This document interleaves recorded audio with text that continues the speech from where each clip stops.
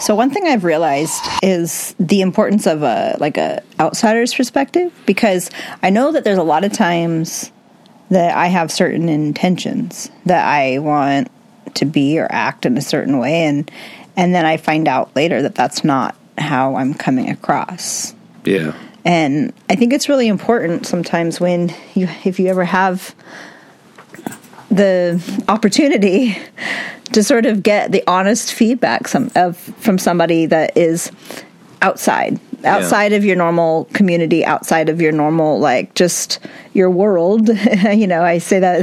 It's incredibly helpful. And that's what we loved, we loved about traveling, is sort of seeing new ways of doing things and being that we didn't realize that there are whole cultures that exist in entirely different ways until we've gone and had those experiences, right? Right. And so it's interesting because we are uniquely positioned with students from all over the world to be able, or in different backgrounds, different, all sorts of things, to talk with us and to talk about, what do they see in, either Christianity or the community, us, America, anything, but and that there was a powerful time this semester during COVID that one of the LLCs, the Global Village, did an event where they zoomed in people from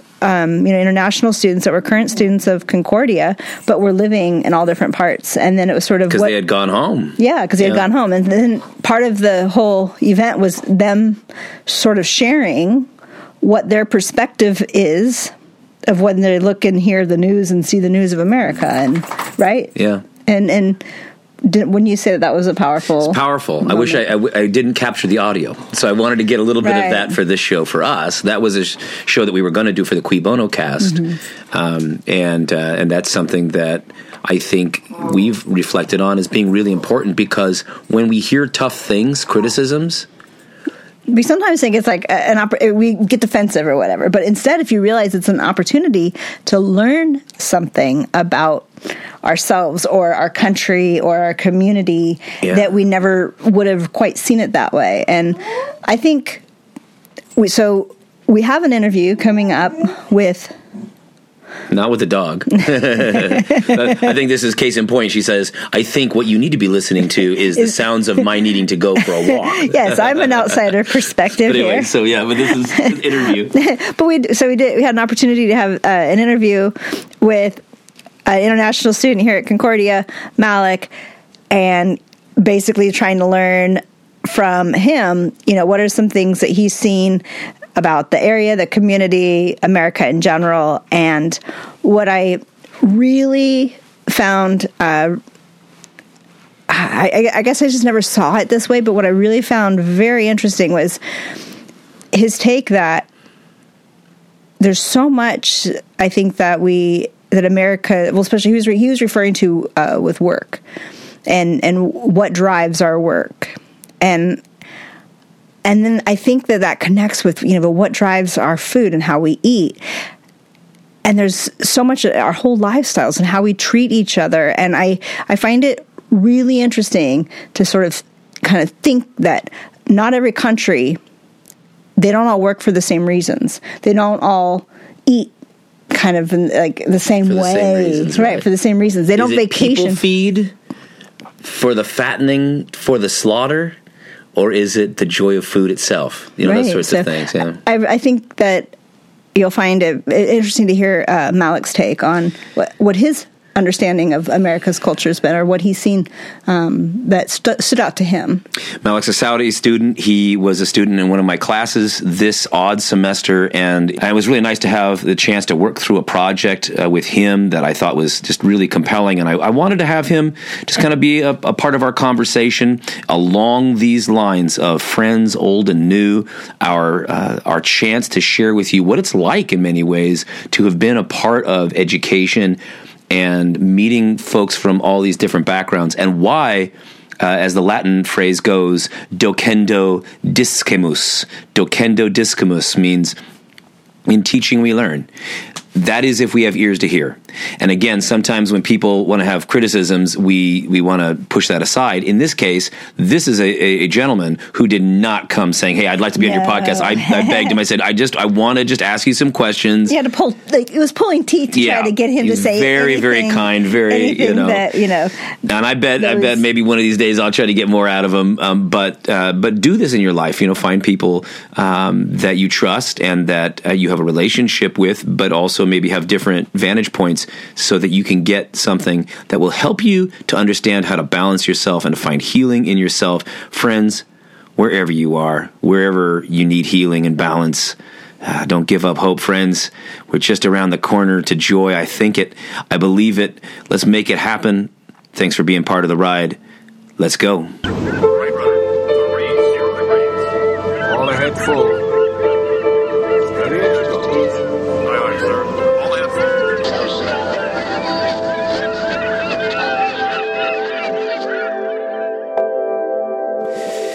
Well, here we are. It is a surprisingly sunny day on a Boxing Day. As we're recording Boxing Day, day after Christmas.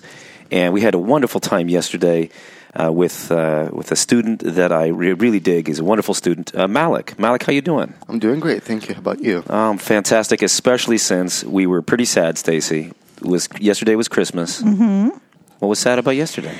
Well, our oldest, Augie, wasn't able to join us for the first time. For the first time in 20-something years, 22 years. He'll be 23, December 31st. He had his own Christmas, and that was good. That's a wonderful thing. But especially with COVID and everybody's gone on campus, there's hardly anybody around. But Malik, you're stuck here, and you were going to go to Arizona. Yeah, we're whining about our oldest not being here, right? But we were so you're glad all to by have yourself, you. Yeah. right? I know, but I'm saying, like, poor Malik. He's far from family. You are an international student here. I am. Yeah, and tell us first of all, maybe just what brought you here to study, and what are your life goals? I've had an interesting story coming here to the U.S. in the first place. My sister and I, we got a scholarship, so we came both to Southern California. I started my bachelor's of arts in psychology here in Concordia in fall 19. A part of one of my goals is to share mental health and psychology generally in Saudi Arabia. So I feel like I could be that person in Saudi. That is so groovy. That is so good. I mean, just anywhere.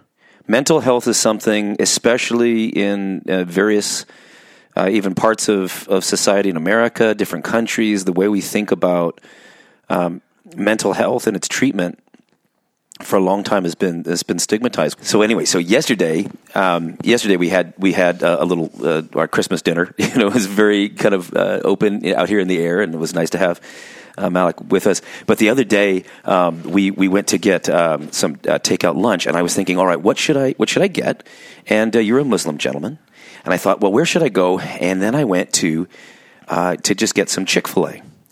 Now, then I thought to myself, I really wanted to take you to like get some halal guys. Like, it's good, halal guys, and we'll do that soon. But I thought that when I kind of laughed to myself, and I didn't tell you this, that in a weird way, for Southern California American Christians, evangelicals, there's a way in which Chick-fil-A is like evangelical halal. Now, let me explain this. It is the one restaurant that you cannot get food on Sunday. Yeah, they close on Sundays, and so Right.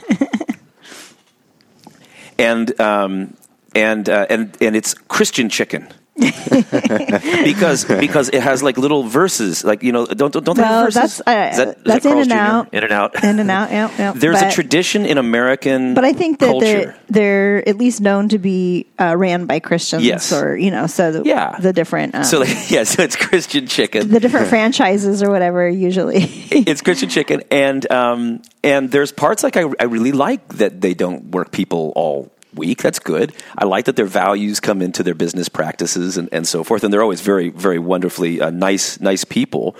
But it is funny because then we were thinking to ourselves, what is Christian food for us? Right? What would it be?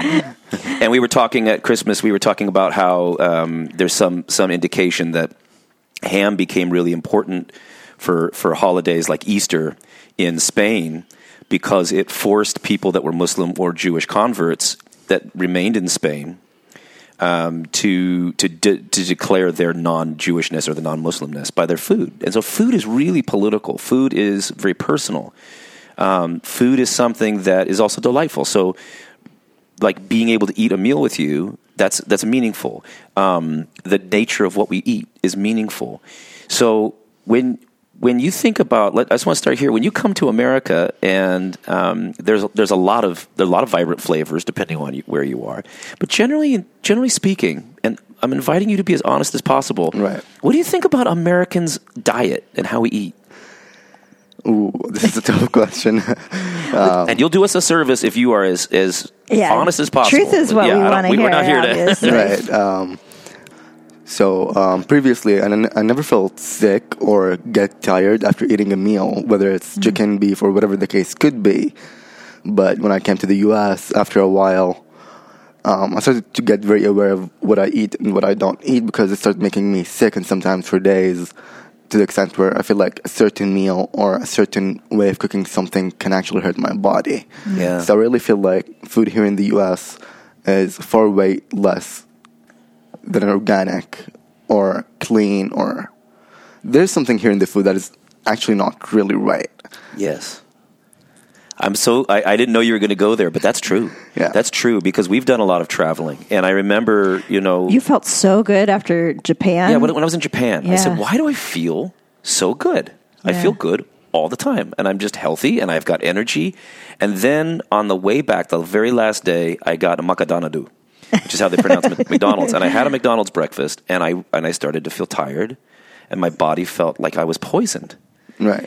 And this actually relates. This is why this matters, because in one sense, America feels that it's rich, or it has this idea that it is wealthy.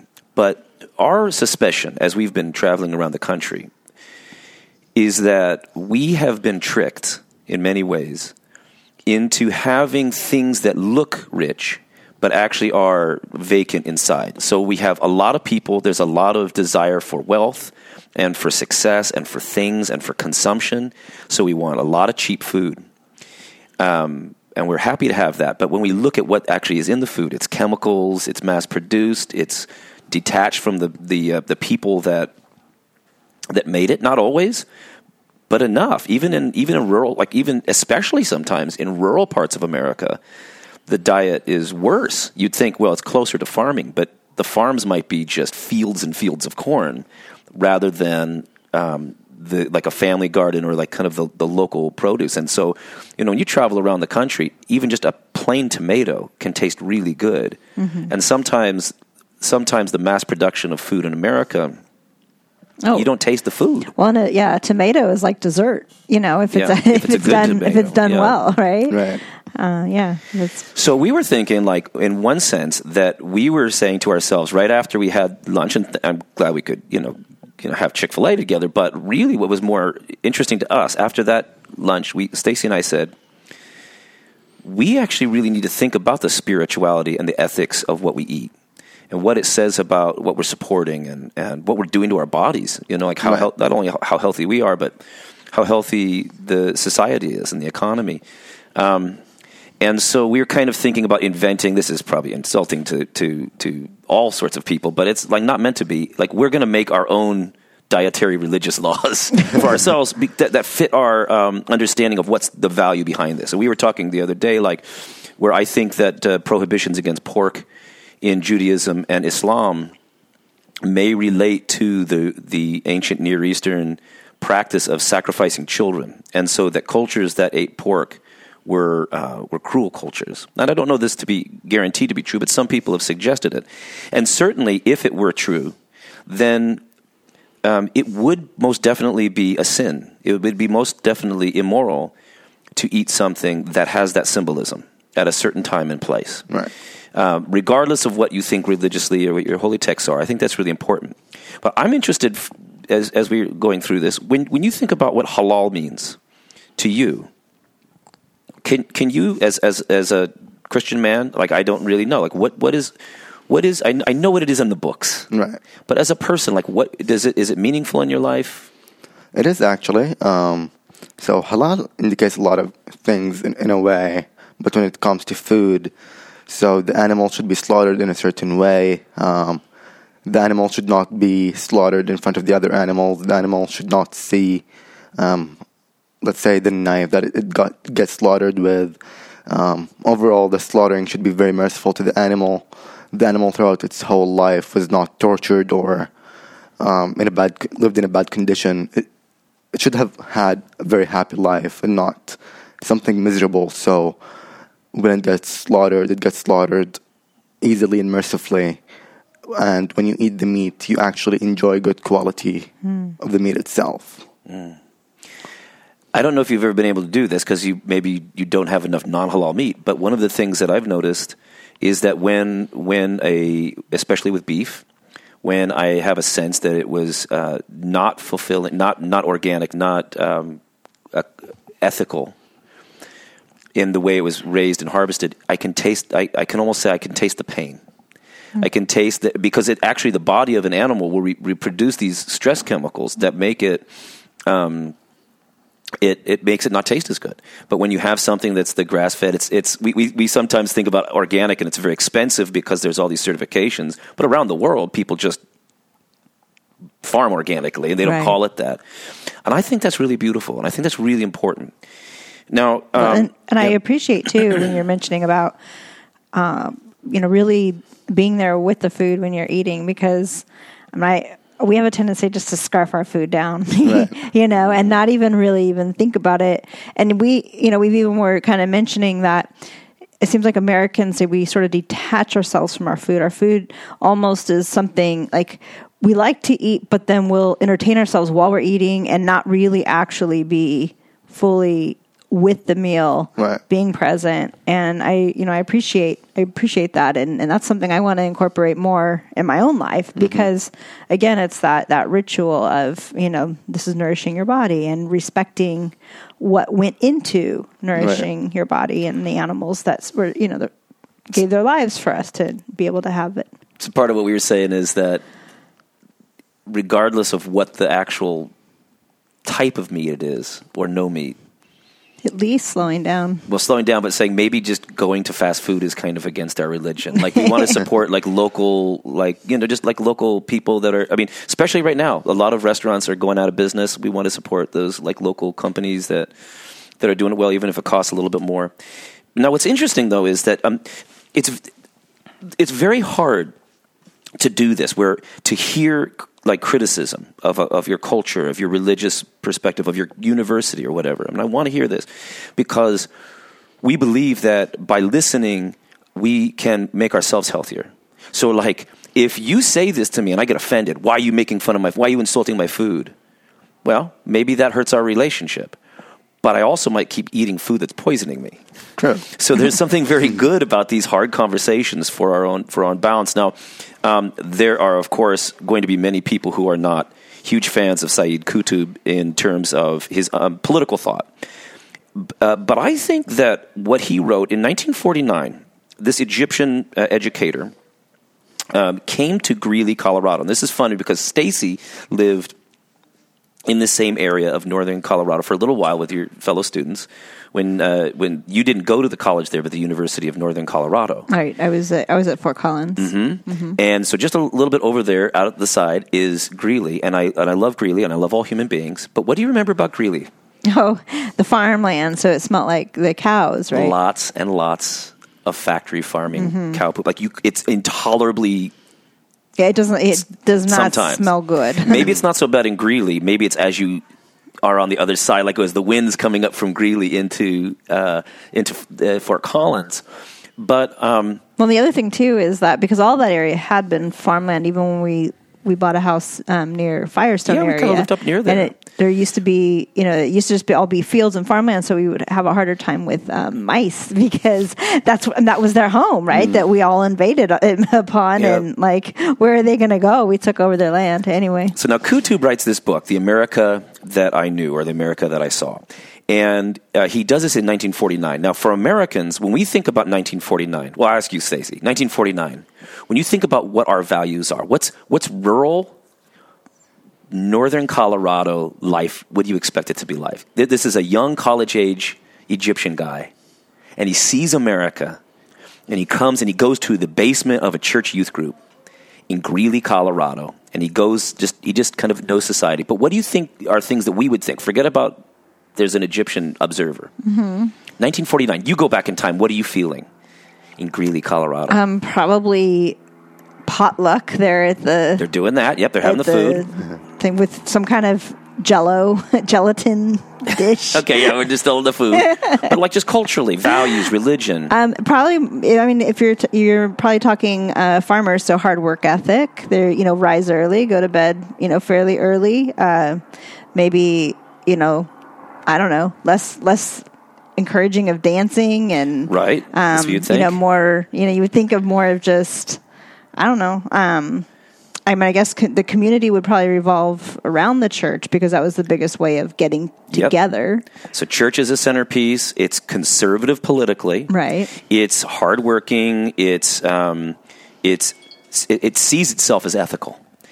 But Qutb, when he gets there, he says that essentially when he gets there, that this is a very dangerous place. Again, this is 1949 America. This is not the 60s America. He says that he experiences a culture that is greedy, and he experiences a culture that is highly sexually charged, and in a self-destructive way. This is, again, 1940s Colorado. This is the most conservative place you could be in America. These are very churchy people. These are people who would have thought that they were very conservative. People outside, people from New York or Los Angeles might have said, these are backwards, very conservative, traditionalist Americans. But Qutb saw that they were lustful for power and sex. And they didn't see it. They were going to church. Now, Stacey, we know this. He says they would go to the church dances, and even though they would not be explicitly sexual, girls knew how to use their eyes and their pouty lips and the way they would dress and all this, and that actually church was a place that was very sexually charged. Well, and especially because they emphasized not having sex, and so that's what everybody's going to be thinking about, right? But they're also having these rituals in the dance, and they actually did dancing. It was also, Greeley was a dry county, so in America, even to this day, there are some counties that prohibit alcohol. So it's so I guess the thing that was really interesting about Qutb's story is that this reminds me a lot of what it felt like when we lived in Kentucky. In Kentucky, yeah, everybody was drinking, but it was not legal, right? And that they were talking about freedom. I mean, I even remember this. I remember somebody coming up and saying, like, do you support the invasion of Iraq? And I said, I think this is going too fast. This isn't good. They said, well, don't you want to bring them freedom? I said, well, they don't, like in Islamic culture, they don't drink and they don't dance. We don't drink and we don't dance. So why do we have to go fight? What are we doing here? And there was this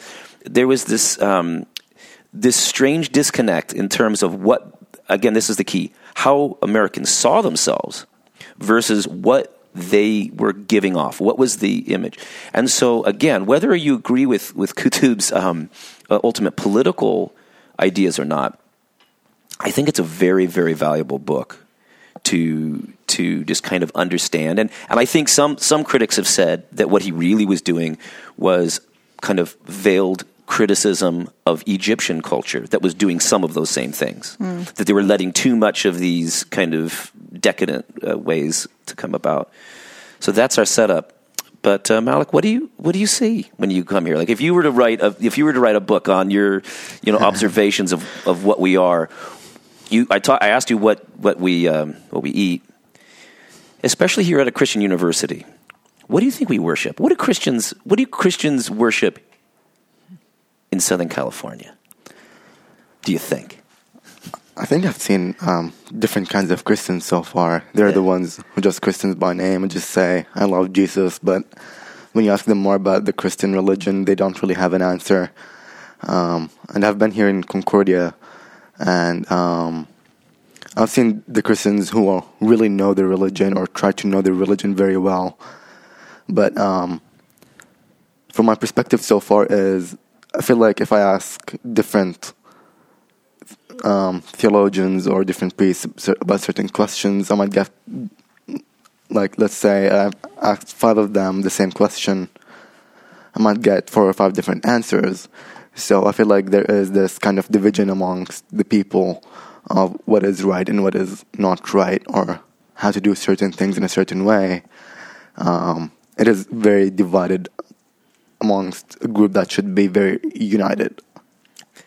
That makes a lot of sense, because that's totally true. And I think a lot of us who grew up in it, and I think that's true for any religion, if we didn't find it on our own, if we grew up in it and it was just something we grew up with, then there might be holidays and things that we do, and there's like what we call like the Easter and Christmas Christians.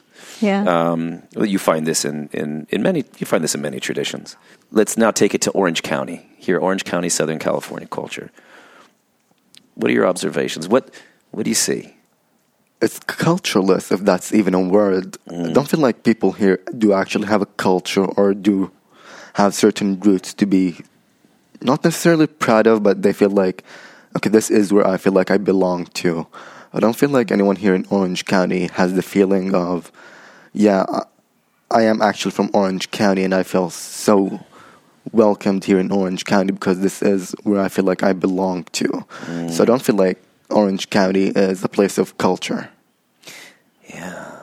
There's a lot of, and at the same time, it's one of the most diverse places and not the most diverse places. You've got people from all sorts of countries. Like there's other parts of America where you might have like some Polish people and some German people and some Scandinavians, and then maybe some Mexican American immigrants or so forth. But you're right. There's a lot of different people from different places, but we don't have rootedness. We don't have often that village sense.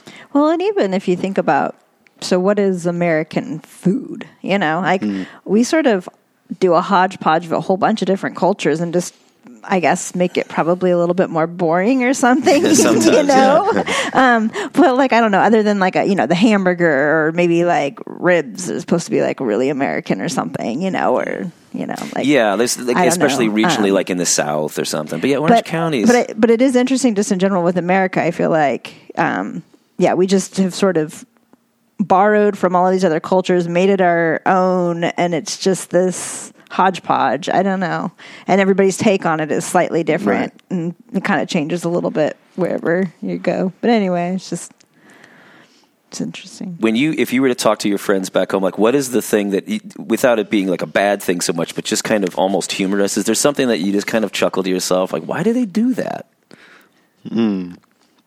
Yeah, this is, I feel like, a major thing, is you guys Americanize certain foods and then say that this dish belongs to somebody else. Like, for example, fettuccine Alfredo is not Italian, but when you go to an Italian restaurant here in Southern California, you will see fettuccine Alfredo. But if you serve that to an Italian, they will get offended and tell you that this is not Italian. It's an Americanized dish. So one thing that I usually ask myself is, why do Americans Americanize all the food and then they say it's not theirs? They say like, oh, this is Italian, this is Chinese, this is that. I think the answer is we don't know what it would be for it to be ours. We just don't know what it would be. That's what I'm saying. Like, just trying to figure out, like, what is it to everything be has to be a reference to some other culture, partly because this idea of American whiteness is not really ethnic. We're not really ethnic. We're an ideology. And unfortunately, it's largely been a white ideology, but by this they mean the imperial powers of Europe. So if you can connect something to that, then that's the most that we have of our ancestry. And then if you can connect something to a foreign culture that is one that was conquered, it has an exoticness to it. So this is very British. British people, their favorite, they just said that the national food of Britain now is chicken tikka masala. And I think that helps answer your question, because chicken tikka masala is Indian food, but it was really invented when British people wanted something that they could tolerate with their palate. And they brought some of the best chefs from India over to England. And so the best Indian food that I like is in England and Hong Kong. But this is because my palate, that's where we fell in love with it. They brought kind of these dishes together, and of course, British food is English food is just terribly bland up until this point, and so they needed Kurdish kebabs, and we could not have, if it wasn't for our Kurdish friends and our Indian friends in England, we would have starved to death just because I can't eat another boiled potato. I mean, they could take all the flavor out of anything. But the point being, in that same regard. Imperial powers, people that are in control, one of the things that happens with food is they don't have to rely on the art of the cooking. They don't rely on mom. They don't rely on the garden, because if you're rich, you can just kill a cow, eat as much of the meat as you want, and maybe you have a little bit of like rice or pasta or something on the side, but you're eating just because you can. When you have to make do with like less expensive cuts of meat, and you need to tenderize it, that's how you get something like fajitas. Fajitas are pieces of meat that Mexican Americans in Texas learned to soften. And that's in that softening process, all of this tradition and flavor comes out. All of the richness of pho in Vietnamese food, of really extracting the flavor of the marrow of the bone and all of that.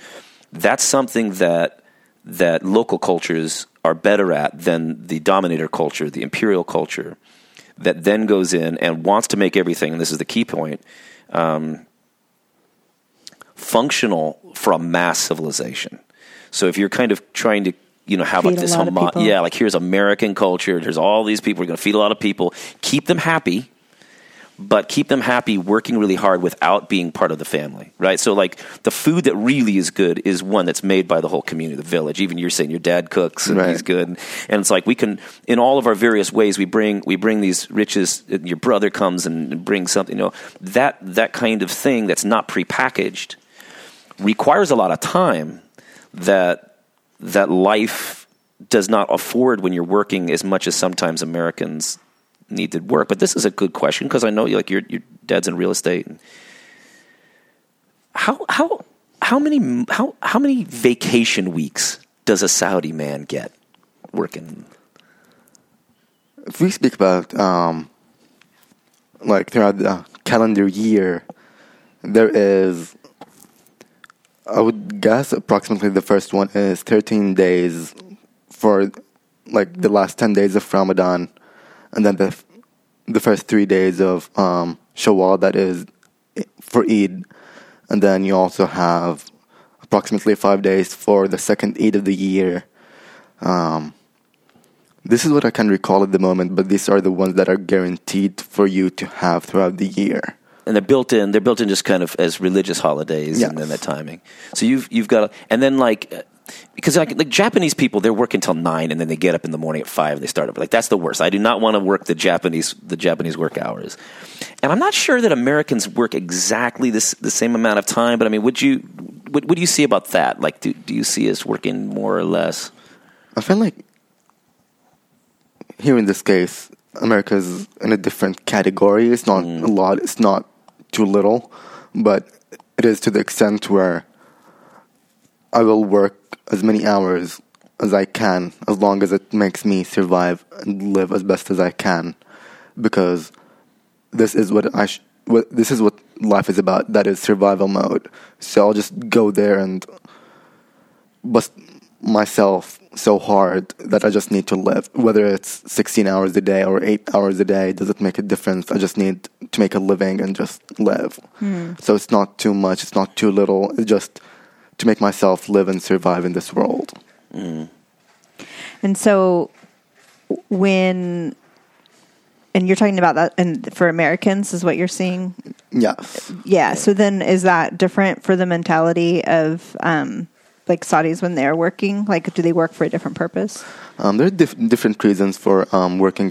From what I can see in Saudi Arabia, it can be like, for living and surviving. It can be helping your family. It can be just helping yourself, or it can be for just saving for a trip. There are different various reasons, but when somebody actually in a position where they're just working to live and survive, they always find a hand that is given to them for help, because we feel like nobody should be suffering this much and kind of killing themselves to just live and survive in this world. So you would see help from your family or your friends to make everything a little bit easier, and not just help you to not make your life all around just work. Gotcha. And I think that's what Qutb meant by the greed. They weren't trying to be super rich. It was, and maybe there'd be some things, but there's this idea that if you're not doing well in America, there's something wrong with you. So if you're struggling, then we say, well, that's because you're weak, or that's because you're not smart enough, or there's something wrong with your culture, there's something wrong with you, or even somebody if you're thinking about mental health, it's hard. I don't know, especially with COVID, people have not wanted to be lazy. Even Stacey and I are sometimes just saying, why can't we don't have anywhere to go, but it's like it's so hard. You're in this kind of funk and this loneliness, and you're kind of stuck, and you're in the same room and so forth. But Americans have this way typically of saying, if you didn't survive that, you kind of deserve to not be to not survive in a way, which is really funny because conservative Christian Americans are really opposed to Darwin's theory of evolution. But that's very much an evolutionary way of thinking, that the weak should be abandoned. Our old people, we tend to abandon. Survival of the fittest, right? Yeah, So right. Right, and I think that's that's another key piece I'm curious about, because it seems like all of a sudden when Americans and they retire, and as people get older, they're I feel like we sort of push our elderly off. I'm curious, have you witnessed, what do you see, I guess, is what we do with our older people?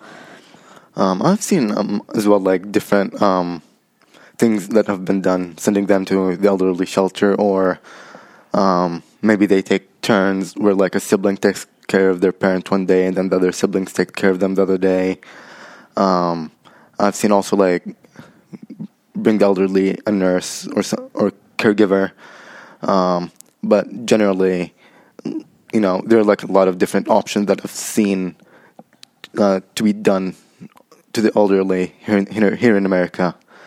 But I was very shocked about sending them to the elderly shelter or a nursing home as something normal or okay to be done. Mm-hmm. And it's the same kind of thing. I think we talk about food as like people food, like the way we feed. We were talking about this, the very thing we were saying with the health. We eat to survive. We eat to survive. We work to survive. Yeah. And then when we just put our grandparents in to survive somewhere. And when we retire, like you've lost your productivity, your effectiveness, and you don't have your work anymore.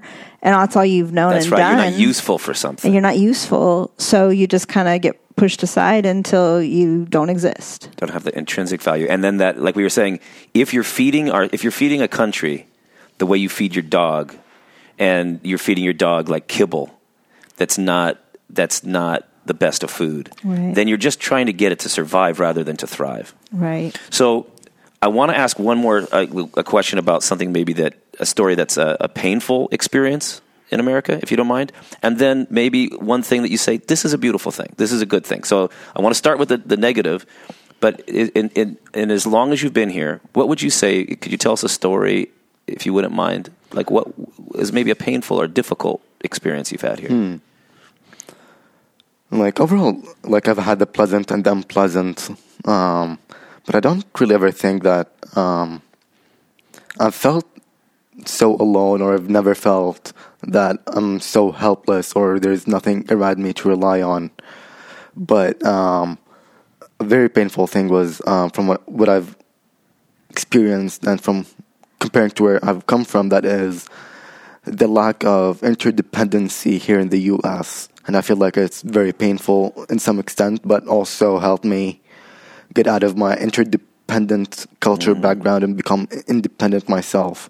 So there is like the lack of, let's all gather ourselves, like, for example, like your friend group, for instance, where one day a week, let's say like Friday, you all gather and make Friday a day of your own as a group and just gather and hang out. Yeah. It almost doesn't exist here in the U.S. It's all because of, oh, hey, I got work, I got this, I got to do that, no, I'm busy, no.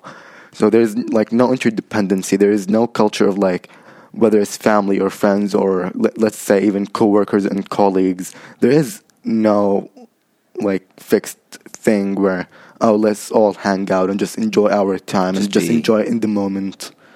This is a thing that is partially painful, but also helped me get out of my interdependent phase due to my cultural background and just get back to independency and just balance between both. That's why when Stacey and I were traveling around for 8 months, we were looking to see if we moved somewhere, is there anywhere, and I agree with you, there are definitely friend groups that have been able to do this. There are families that do this. There are cultures within America, specifically Mexican-American cultures, say, on Saturday, we're going to go to the park, we're going to bring all of our barbecues out, all the generations are going to be together. So when I'm making this criticism, I'm speaking about our world in terms of Stacey and my world of people that are like, from other parts of the country that move here, and I would agree with you. And it is painful. I'm glad that you're learning from it. That's good, because that's good that you should do it. But it's an important thing for our health, because if you're a dear listener, like, do you not agree? That's great then. If you have those friends and those groups, cultivate that and stick with it. But we don't have bowling leagues the way we used to. We don't have that idea we're all going to go to the park. You were talking, there are immigrant communities in Irvine that do this that I'm so sad that I can't be a part of. Like, all the Turkish guys getting out playing volleyball. Yeah. And they're having a good time, and they're catching up, and they're just being together. They're not trying to work on getting a business deal together. It's like they're just hanging out, and maybe they do business deals. What can you say? I can't remember. I'm sorry. But yeah, and I think the other thing that makes me sad for international students here is that I know how joyful Stacey and I have been going to study in Geneva or in England when we were at Oxford, where you could just go and start talking to people, not just even people your age, at like a pub, and you can like almost make instant friends, like within 2 days. And then the next week when I come back, I'll catch up with some older lady about like their grandchild or something, or there'll be a conversation that I have with some poet or something. And in America, everything's functional. This is what I think we're kind of starting to see, Stacey. Like, everything is just to survive, or just to have things get the basic needs met. I go to a bar to get laid. I go to a bar to get drunk. But it's not. I'm not going to the bar for the experience. I'm not doing this. I'm saying that this is what people might say. And it's very rare. Like, you can't just show intention. up. And if Stacey and I were to go to a public, like, kind of gathering place and start to talk to somebody, people will always say, like, all right, what are you trying to do? Like, it's almost like, are you, what are you coming on to us, or what's going on? Well, unless it's people from other countries. So what we're missing is sort of that Cheers experience from, just if that that's openness, a TV the show humanness, where they would all just gather around this that hospitality community bar just to hang out. But and also it also surrounds alcohol, right? Which we enjoy. But it's interesting, like so many fights happen. So many fights happen because of alcohol at these spots. I remember what I was going to say, and it was related to with COVID. I'm guessing that super individualness or whatever, the independence that we have, it's really scary when something like that hits your small little family when you don't have a larger community, helping you out. Yeah. And I think that that's part of what was so scary for Americans, even in thinking about our mental health during that time, because we even if you as groups, like we don't have these like you said, set groups, because even if you could kind of sort of all join together and all sort of only agree to hang out with each other, then you can still have that community with that select group, but I think with Americans, it was kind of like we're so interwoven. So it was kind of the only way to really do it is just to ignore that entirely and just still hang out and do your life, Right. or to so completely isolate that you're not, like my parents, for instance, they haven't seen anybody. They're just they really are sheltering at home. Knowing now that there's a vaccine, it kind of gives them hope to keep. But they're pretty much by themselves. 8 months. Yeah. And fortunately, they have the ability to live in their own home. Mm-hmm. But a lot of the early problems were the pandemic going through the old folks' homes, Mm-hmm. the elderly care homes. Mm-hmm. In psychology, is there an aspect of it or an avenue within it that you find most interesting? Generally, overall, like I find psychology, it's a very interesting field, and this is why I'm so in it. I'm actually a big believer of Freud's theories. Really? Yeah. Okay, this is good. I want to talk about this. But generally, I feel like one part of psychology that I'm so into, that is the unconsciousness. And I feel like there is an unconscious part of us as humans, as individuals, that make us take certain actions and certain decisions. This is why sometimes how we view America or how we view the U.S. is very weird, because a part of our unconscious is very different, and how people in the U.S. view it as something very normal, but we view it as something very out of the ordinary. Do you have an example? So, for instance, so as you just said a couple of points ago, where if you approach somebody in a bar or in a pub just trying to socialize, they start to get fearful, like, what do you want? Is there something Right. up with you? Right. Like, how is that so normal? Like, what made it so normal to the extent, like, somebody just trying to get socialized with you and just have a talk? Why the fear? Yeah. So there is, like, the unconscious part of you to be afraid all the time. Yeah. And, like, very suspicious. You're very suspicious, and nobody really knows why. No, we don't know why. We don't know why. Everyone's just like, what are you talking? Yeah. Well, and it's interesting because Interesting. Irvine has been built so that you don't socialize with your neighbors, because they think that there'll be fights and problems sometimes in communities when they're too close and get too close together and interdependent, right? And so they actually, even you literally are supposed to just pretty much almost, click open your garage door, drive into your garage, close it, and go into your Inside. place, and you have your own private patios and things like that, but it's not Public built. meeting spaces are dangerous. Mm-hmm. And, well, we're not the only society that knows this. I mean, public meeting places can be dangerous. There can be protests, It was hard when the Black Lives Matter protests were happening here.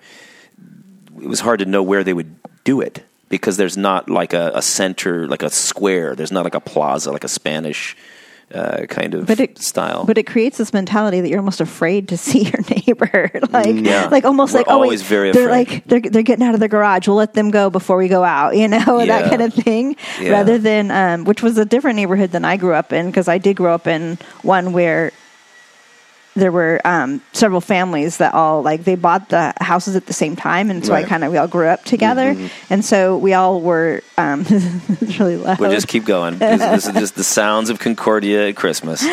So anyway, we all very much, we had the longer driveways, and we had a cul-de-sac at the end, and it became more of a meeting spot, and all of us were hanging out. So I did grow up at least with a You did. different You did. experience, That was a but that very was different fairly one. uncommon, I think. And then it went away Yeah, it did. because people moved to different Right. spots. Right.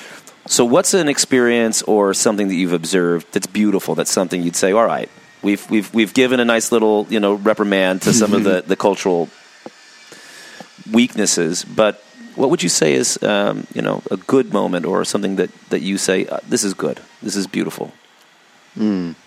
I think generally, I feel like for us as humans, it takes us that very one action that would wake us up and take actions. So when the Black Lives Matter started, I feel like it was a beautiful act to see by different groups. Like, we have seen different groups, whether by race or by politics or whatever the case could be, they were all protesting with this, like they were united for one specific reason, and that is Black Lives Matter. So to see the human instincts and the human nature getting up into them, one action, one incident that made a whole nation get back on their feet and start protesting for a certain group due to a certain incident, and just say, that's enough, we're done. Black Lives Matter, such things should stop, and everyone is equal. So this was a very beautiful thing to see, like there is still some part of us that is still alive here in the U.S. Hey there, friends. In our travels across the U.S., we have found a website that we absolutely love.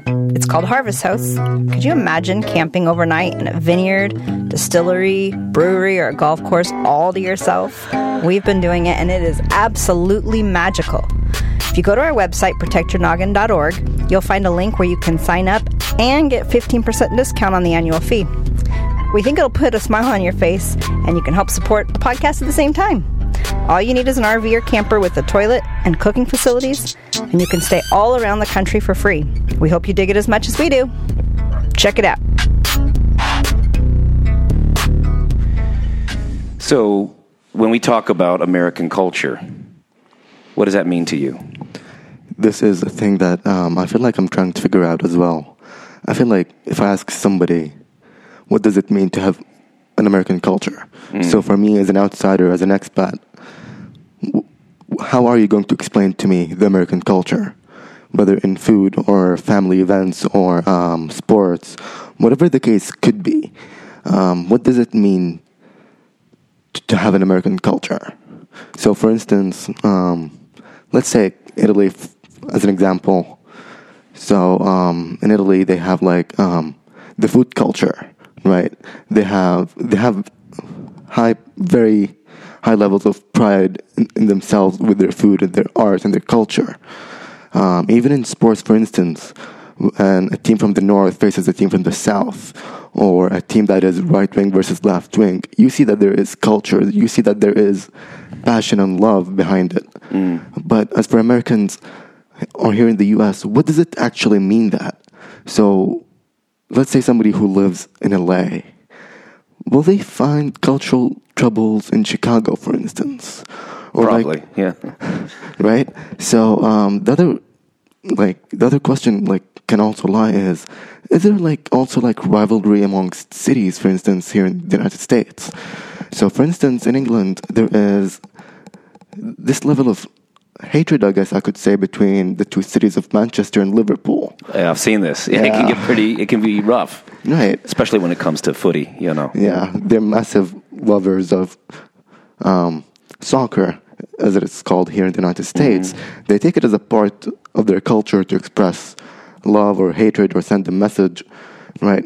Yeah, we have seen it also here in the U.S. to send a message for Black Lives Matter. But what about themselves as a whole, as a group? What does it actually mean to be an American? Now, that's a hard question to answer for me. Do you have an idea of what it might be? I mean, can you take a stab at it? I have an answer for a different question, but it also lies under the same category. I feel like a lot of people, why they view the United States as the American dream and the getaway place where they want to study or travel or seek asylum or whatever the case could be, is because the U.S. lack a culture themselves. So when somebody comes here to the United States, it's not really very difficult for them to feel like they belong somewhere, because this country lacks culture, they lack roots to be proud of, and the list continues on and on. But are you saying that also allows a kind of open space a little bit? I mean, the fact that America doesn't have a particular culture that's easily identified allows people to become themselves, to be creative, to be individual? Yes, this is also an end to it, which also lies under psychology, where there is this belief of the feeling that somebody feel like they belong somewhere is one of the most basic human needs. Yeah. So the lack of culture makes America as a very open and welcoming place because there is no specific sets of rules or culture or this and that or do's and don'ts. So this makes it a very welcoming place and an easier place than most parts of the world, I guess I would say, to feel like they belong somewhere. If you create it. You know, I mean, I was thinking about this as we've talked about that need to assemble, you know, with your friends on a Friday and you go camping or whatever, but just that place. I know that in my life there have been times when I had found that and that was really important to people. You show up on Saturday night at a professor's house and it's just a free space. Right. And that is helpful. It's hard to find. What you're saying, though, is that in some sense, it's scary. Sometimes you can be lonely, but it also gives you some space maybe to discover what it is. Is that what you're saying? Yeah. I mean, when I was in England, I had a very difficult time. I didn't have any real connection with actual British people. Mm-hmm. And I didn't really realize till the end that it had to do with class. So that it's not primarily racist. It's more classist. So if they perceived me from a wealthy background or an upper class background, then that would give me certain access to relationships. If they saw me as this wild colonial from this rustic America, then they didn't even talk to me. And so my friends were always international students, even though I looked, like them in many ways, right? Mm-hmm. Irish people, the Romani, Danish people, Dutch people, everybody who's from Asia or whatever. When we're there, we were in that space. When I gave them a letter that made them think that I had a bunch of money, all of a sudden they treated me differently, as if I was part of a different club. So in one sense, America, I would say there's a way in which it's not inviting, not welcoming in terms of an emotional aspect, but it's welcoming of difference. And so there is to some extent, right? And in some places, it's not true across the country. Right. Certainly in the cosmopolitan areas, that's what we do, right? That's the Statue of Liberty. The diversity is what makes us great. It also causes these tensions and the rivalries. Yeah. But I mean, so I like that. Thank you. Mm-hmm. I think that if when I'm being negative though, I would say that American culture is a culture of winning. It's a domination culture. So it doesn't really matter if you're Persian or you're Dutch in your ancestry. If you're the winner, then you're in a certain category. And it's not wealth. So like in Britain, it was, does your family come from an upper class family? Right. That's one thing. In America, that almost doesn't get you anywhere. It's more, could you make yourself somebody? Could you... racism doesn't go away, but if you're black and you're really good at athletics, you're invited to parties, right? So so there's a different category for the winners, and that's I think part of the thing that makes me nervous sometimes, especially with students. The students, if you're not smart, that doesn't necessarily mean you're a terrible person, but we have this way of kind of just casting off, right? As you mentioned before, the rush to do something, the rush to achieve, the rush to be there. There is always something going on. Yeah. The urge to just survive and live and do something. We never really rest and contentment. What that also then points to, again, is this idea that you've pointed out of this constant fear. So tell me a little bit more about what you see there with the constant fear.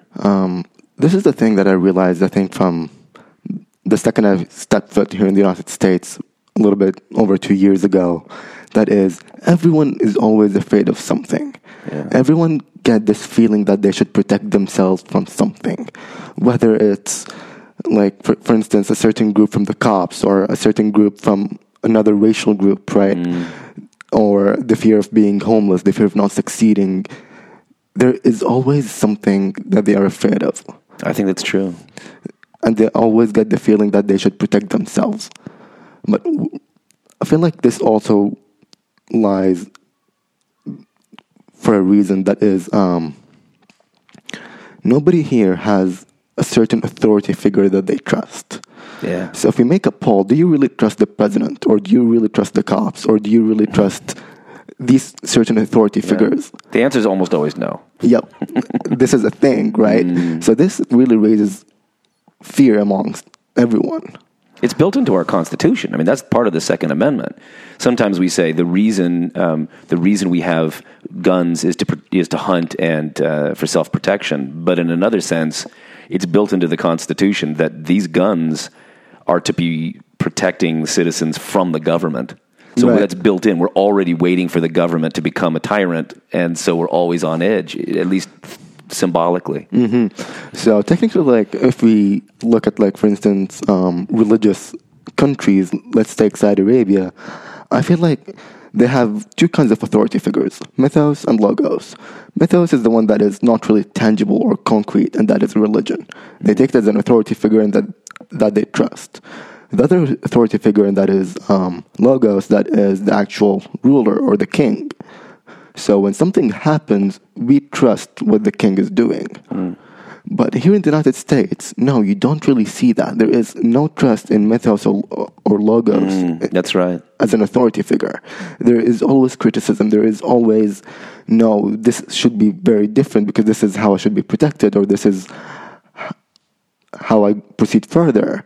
So there is no trust in authority figures here in the United States, and I think this is a major reason why United States is one of the, it can, from the outside, it can look as one of the strongest countries in the world, but from the inside, it's very fragmented. Yeah. It's like a scramble. And the lack of trust in authority figures is one of the main reasons why America is one of the most fragmented countries in the inside.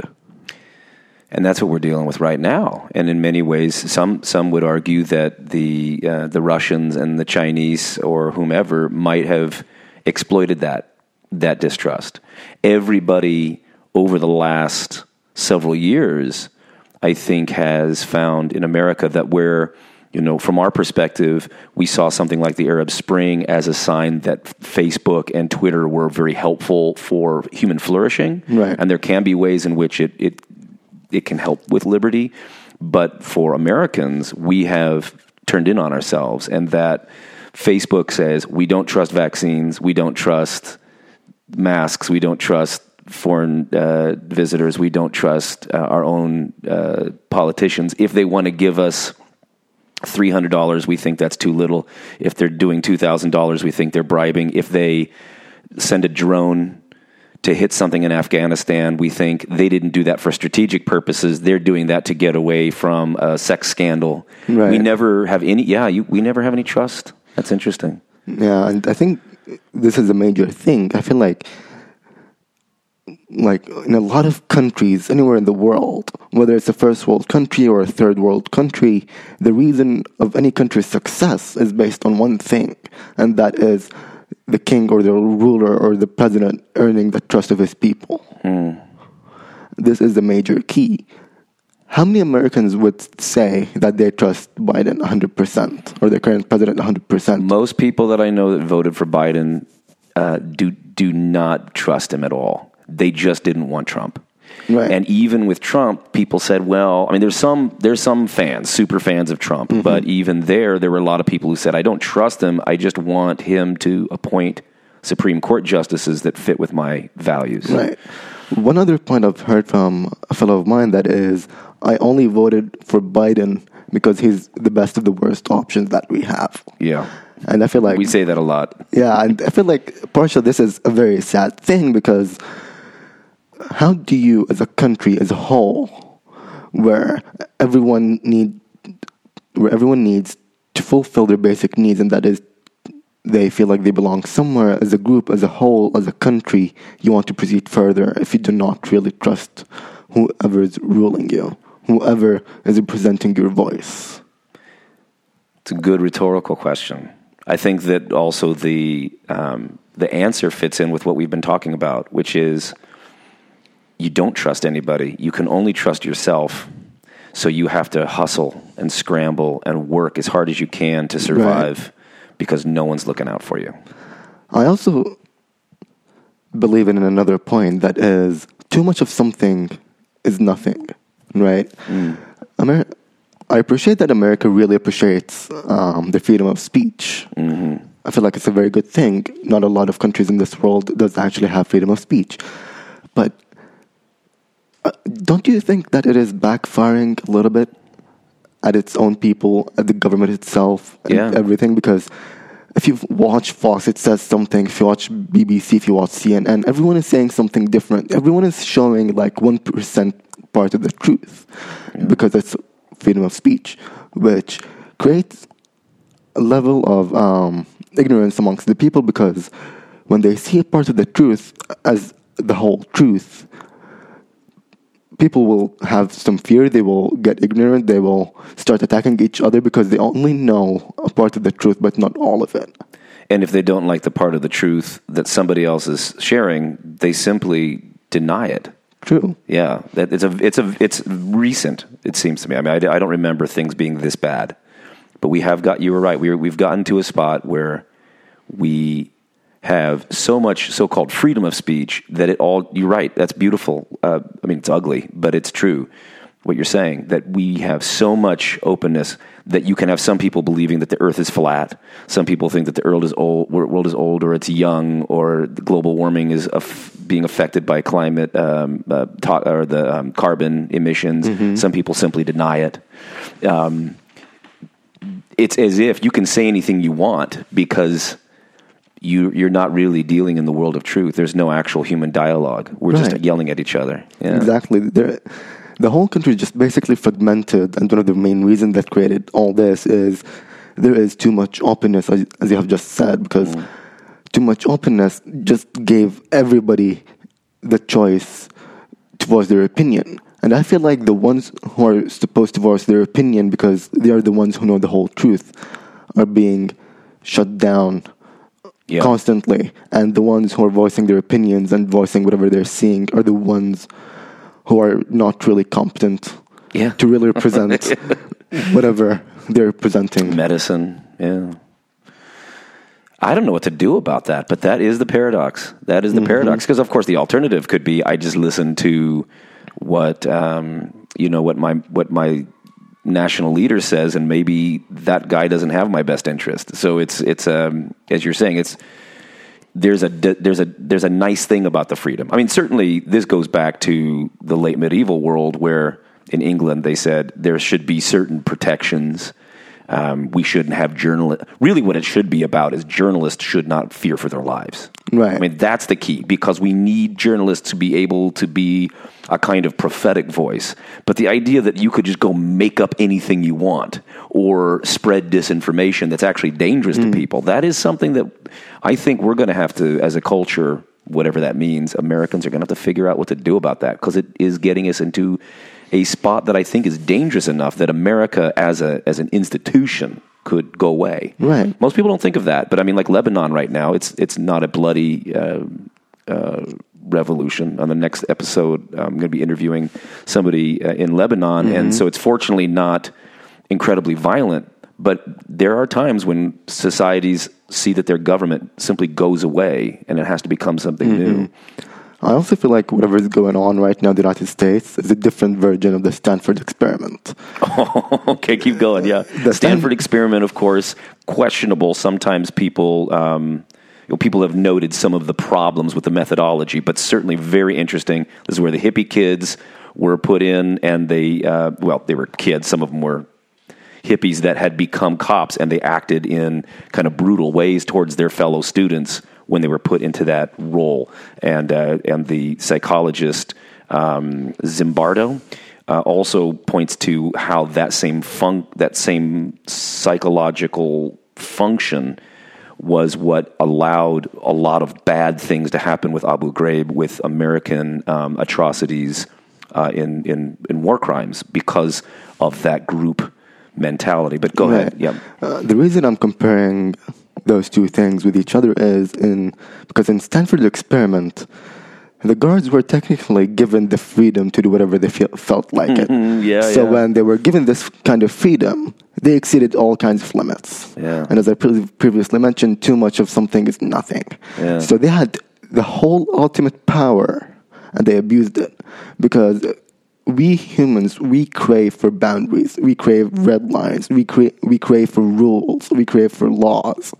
If we don't have any of that, that we will exceed what no other creature can ever reach, because there are no laws to protect us or them or him or her or us. We will always do whatever is terrible, because every action is based on two things. It's either fear or pleasure.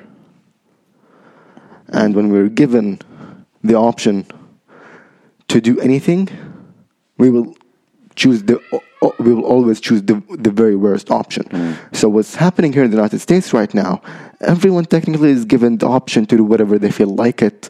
But, okay, so here's this red line, just don't exceed it, right? But when it comes to freedom of speech, it's completely out there. Everyone can say whatever they feel like it. Everyone can say, okay, this is my opinion, and this is not actually an opinion, this is a fact, this is the truth. And nobody actually needs guns or need weapons to destroy a whole nation or a whole army. You just need one thing, and that is excessive freedom of speech, social media. You need people to inject poisonous thoughts into a whole nation, and this is how you destroy a whole nation as a whole. This is what made America a very individualistic culture instead of being a very interdependent culture, where everyone trusts each other, where everyone feel like, okay, my neighbor, my friend, my family, my co-workers, we all get each other's back when something happens. But we live in a world where everything became very individualistic, where I matter, where I need to succeed, I need to do this, I need to rush into being this or that. What is my next step? So Putin doesn't need to invade us. He just needs to turn us on ourselves. I mean, that's exactly what happened. Yeah. And it's easy to see that we have within us that festering energy, that anxiety, that fear. As long as I fear my neighbor, as long as I don't trust my neighbor, and as long as I'm not really trying to understand the truth, I'm just asserting my own reality, we will be more brutal towards each other than outsiders. And I've seen this. I've seen Americans, when I traveled to France, Americans can be comfortable with a democratic socialist in France, but somebody who's even more moderate politically is my enemy here. You know, I can be really nice to a Sikh person that I meet, but another Christian is going to be my deepest enemy. Because and in fact, in like my world with Lutherans and Lutheran Christians, if you're a Christian, that doesn't mean that we are agreeing with each other. And if you're a Lutheran, I probably hate you. Because the closer we get sometimes without that trust, with that fear, we'll destroy each other through our words first before anybody else comes to shut it down. There's a saying in Arabic in which I'm going to translate that nice and slow first. In Arabic. Right. احذر من عدوك مرة ومن صديقك ألف مرة, which technically means be aware of your enemy once, but also be aware of your friend 1,000 times. Because your friend knows you more than your enemy. He knows your weakness and he knows your strength points. And I feel like this is one of the main mottos and ideologies that is believed by most Americans here in this culture. And this is what is causing this fragmentation amongst its people. We don't know our friends. Is that what you're saying? Is that what that really means? I mean, like you're not getting to understand your friends and letting your friends help you see what your sickness is. What I'm trying to say here is, even though we all have friends, we all have people we can somewhat trust to a certain level, but everyone is also very aware or very superstitious of their friends or the people around them, because they feel like they will turn their back on them at any certain point. Yeah. There is no trust or full trust between any two individuals or more. Now, a lot of how you frame American culture or comparing it to other cultures is through sports. You love soccer, but you also probably have seen this in popular culture. So how do you see this with movies? This is actually a very good question, because I did watch Money Heist and Locked Up series on Netflix. They're both Spanish series, but you also feel like there is a message sent to higher authorities, whether a direct message or an indirect message. For instance, in Money Heist, they feel like even though the government is in debt or is rich or this or that, they still feel like the government can still give more to their people. So by sending a message to their government, in the series they decide to rob the Royal Bank of Spain or the Royal Mint of Spain, and they kind of show like we can manage 3 months, 4 months planning for the heist, but we will earn more money, or by the end of it, we will have more money than the ones who work every day and have college degrees and very well educated, because by the end of the day, how much are you going to earn? 1,500 euros, 1,800 euros by the end of each month? It's a terrible salary. This is how they view it. But also they feel like by robbing money from the Royal Bank of Spain or the Royal Mint of Spain, they will get whatever is theirs, because in the series they show and implement the idea that this money does not really belong to the government. It is robbed by the government from their own people. Right. Have you heard of Robin Hood? Yes. Yeah, that kind of theme. Yeah. For instance, in Locked Up series, they criticize directly and indirectly the criminal justice system, where people go to prison for no apparent reasons. They also implement that even within the prison itself, there is no much supervision. There's no supervisor. There's no president who will take things under control and lead them to a better life. Like, instead of just paying your debt by taking your freedom away, there could be much better options. So there's this kind of criticism in series and shows and stuff by other cultures. But yeah, we can see certain messages from certain movies and certain series, from the American culture, but is it really heavy, or is it really emphasizing that every show they make or every series they make, it always has like this hidden message like, hey, we're actually craving for a better life? Because each series, each movie, whatever we watch that is, between quotations, very American, we always just feel like, oh, okay, the good guy in the very beginning of the movie, he gets let's say locked up, or he gets oppressed, he fights back and he wins. Right? There's always this kind of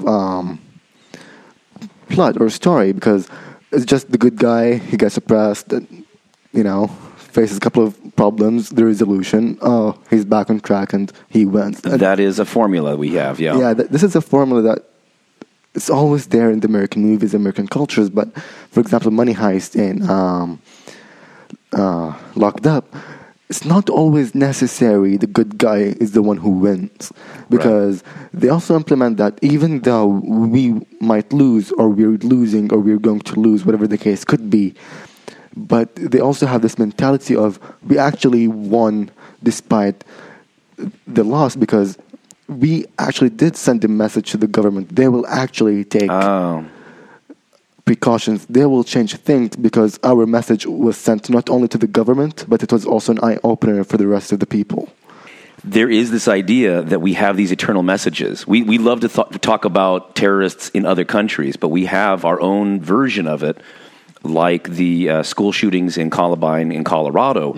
The kids lose, but they become famous. Right. And we have this thing where we love fame. There's this kind of there's this other couple, Bonnie and Clyde. A lot of commentators point back to the period of the prohibition of alcohol in America, where there was so much corruption. There were still people making and selling alcohol. So we lost around that time. In like the 1930s, it seems that we might have had it before. But in the 1930s, we had developed this idea that the good guys might be the bad guys. That when we were talking about trust, that the cops aren't necessarily out for our best interest, but they are just another gang. So there's the mafia, and there's the cops, and there's good and bad in both. Right. And that sometimes the person who even goes out in a blaze of glory is a hero, or maybe if not a hero, certainly sending a message. That's interesting. Did you ever see the movie, or did you ever see the documentary series to The Making of a Murderer? Yes, I did see a couple of episodes. Now, the very end of it, so you didn't get to the end, it's depressing. But when you get to the very end, you see that there are people who realize that the system has been applied badly, or like the law has not been applied well. But no one really takes ownership of it. Like, that's just, we expect that, right? We expect the failure of the justice system. Like, oops, too bad. Yeah, Move and on, we don't want to go, victim. judges don't want to go against the cops. So even though they see that it's bad, we have more people in this country in prison than almost anywhere. China, I think, is the most. We're very close to that. And we incarcerate. We put a lot of people in jail for a long time. Part of our problem is the privatization. So there's people making money on people being imprisoned. Right. And we pretend like we got rid of slavery, but people in these massive prison systems are making phone calls, helping you fix your computer, making license plates. There's essentially slave labor of people that are, all of their rights are going to be taken away if they're felons for the rest of their lives. But there's a system to it, and we all know it. Americans kind of know it, and we do not have there's a certain sense in which we don't have a belief that we really can ultimately change it forever. It's always like that kind of antagonism that goes back and forth. Because it also contradicts the idea of being a free country, because technically the U.S. has one of the highest, if not the highest, levels of people who are actually in jail. Right. That's not very free if you're in jail. It's not really very free, because if you actually look at the criminal justice system or the prison systems, it doesn't really help prisoners to not only overcome what they have done, but also become really productive people in their community. Right. For example, they don't have high school diplomas. They get high school diplomas. They learn real life skills. They proceed further in life, whether academically or professionally. This is, for instance, like if you take a look like Scandinavian countries, Sweden, Finland. Why are they so far away so far, like in a whole new level? They're like a world of their own, because they really take care of their people in a way where, okay, fine, you made a mistake, we will help you not only overcome this mistake, not only not doing it again, but avoid the mistake and fix it where you actually do something even more productive. Yeah, you're becoming somebody new. That's the idea, yeah. So, for instance, going back to the other point, that is, we don't always see an actual message or a meaningful part from American movies and series, because there's always this idea where, okay, the ones who get the whole spot are actually the good guys, and just because they're good guys, or we view them as the good guys, and because they're in love, it's the love part, yeah. There's always like a love triangle, right, and they're the ones who get the winning by the end of the day. It's not like, no, we're sending a message, or the ones who really send the message are the ones who proceed further, or the ones who create an eye opener for the rest of the people. No, there's no actual message. It's not really strong enough. Yes, we enjoy the plot, we enjoy everything, but what's really there that you're really trying to do? It's very an on-the-moment kind of ideology here in the United States. We're like, okay, movies just to enjoy 90 minutes and okay, bye, thank you. Yeah. But no, like, there are series, there are shows, there are movies where, no, we are sending a message to have a better life for ourselves. We're criticizing directly and indirectly, not only for ourselves, but for the rest of the people around us. Yeah, that is. I think we do spend a little more time on that than really understanding the implications of sport. For us, sport is, we get passionate about it, but it is kind of more of a pastime too. But I think you're right, especially with these series. Hey friends, when we find things that we really dig, we definitely want to share them with you. And Boondockers Welcome is one of the coolest things that we've discovered while we've been on the road. All you have to do is pay a small annual fee, and then you get access to staying with folks all across the U.S. And we have just been completely blown away by the instant community we found, and we've made lifetime friends that have gone above and beyond with their kindness and their generosity. If you go to our website, protectyournoggin.org, you'll find a link there where you can sign up, and we think you'll enjoy it, and you can help support the podcast at the same time. All you need is an RV or a camper with a toilet and cooking facilities, and then you can stay for free all around the country. Give it a try. I don't think you'll be disappointed. And we hope you enjoy it as much as we do.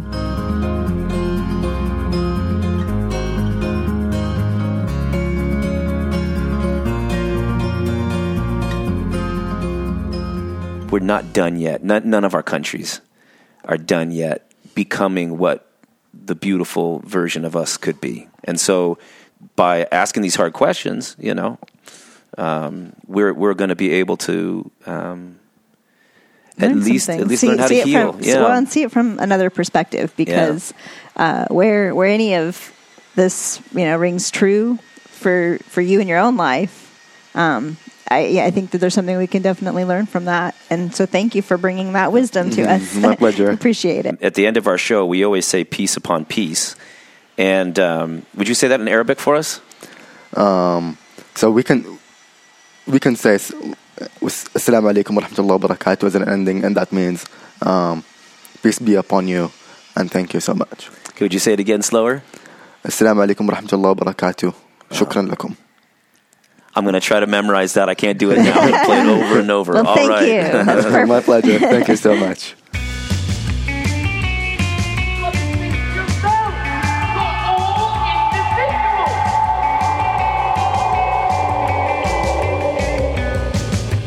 Thank you so much, friends, for joining us for this episode of Protect Your Noggin podcast. Want to join in on the conversation? We'd love to respond to your questions or comments on this show. You can record a voice message by going to protectyournoggin.org. That's protectyournoggin.org. You can also find show notes and other resources there on our site. We also invite you to follow us on Twitter at the PYNP.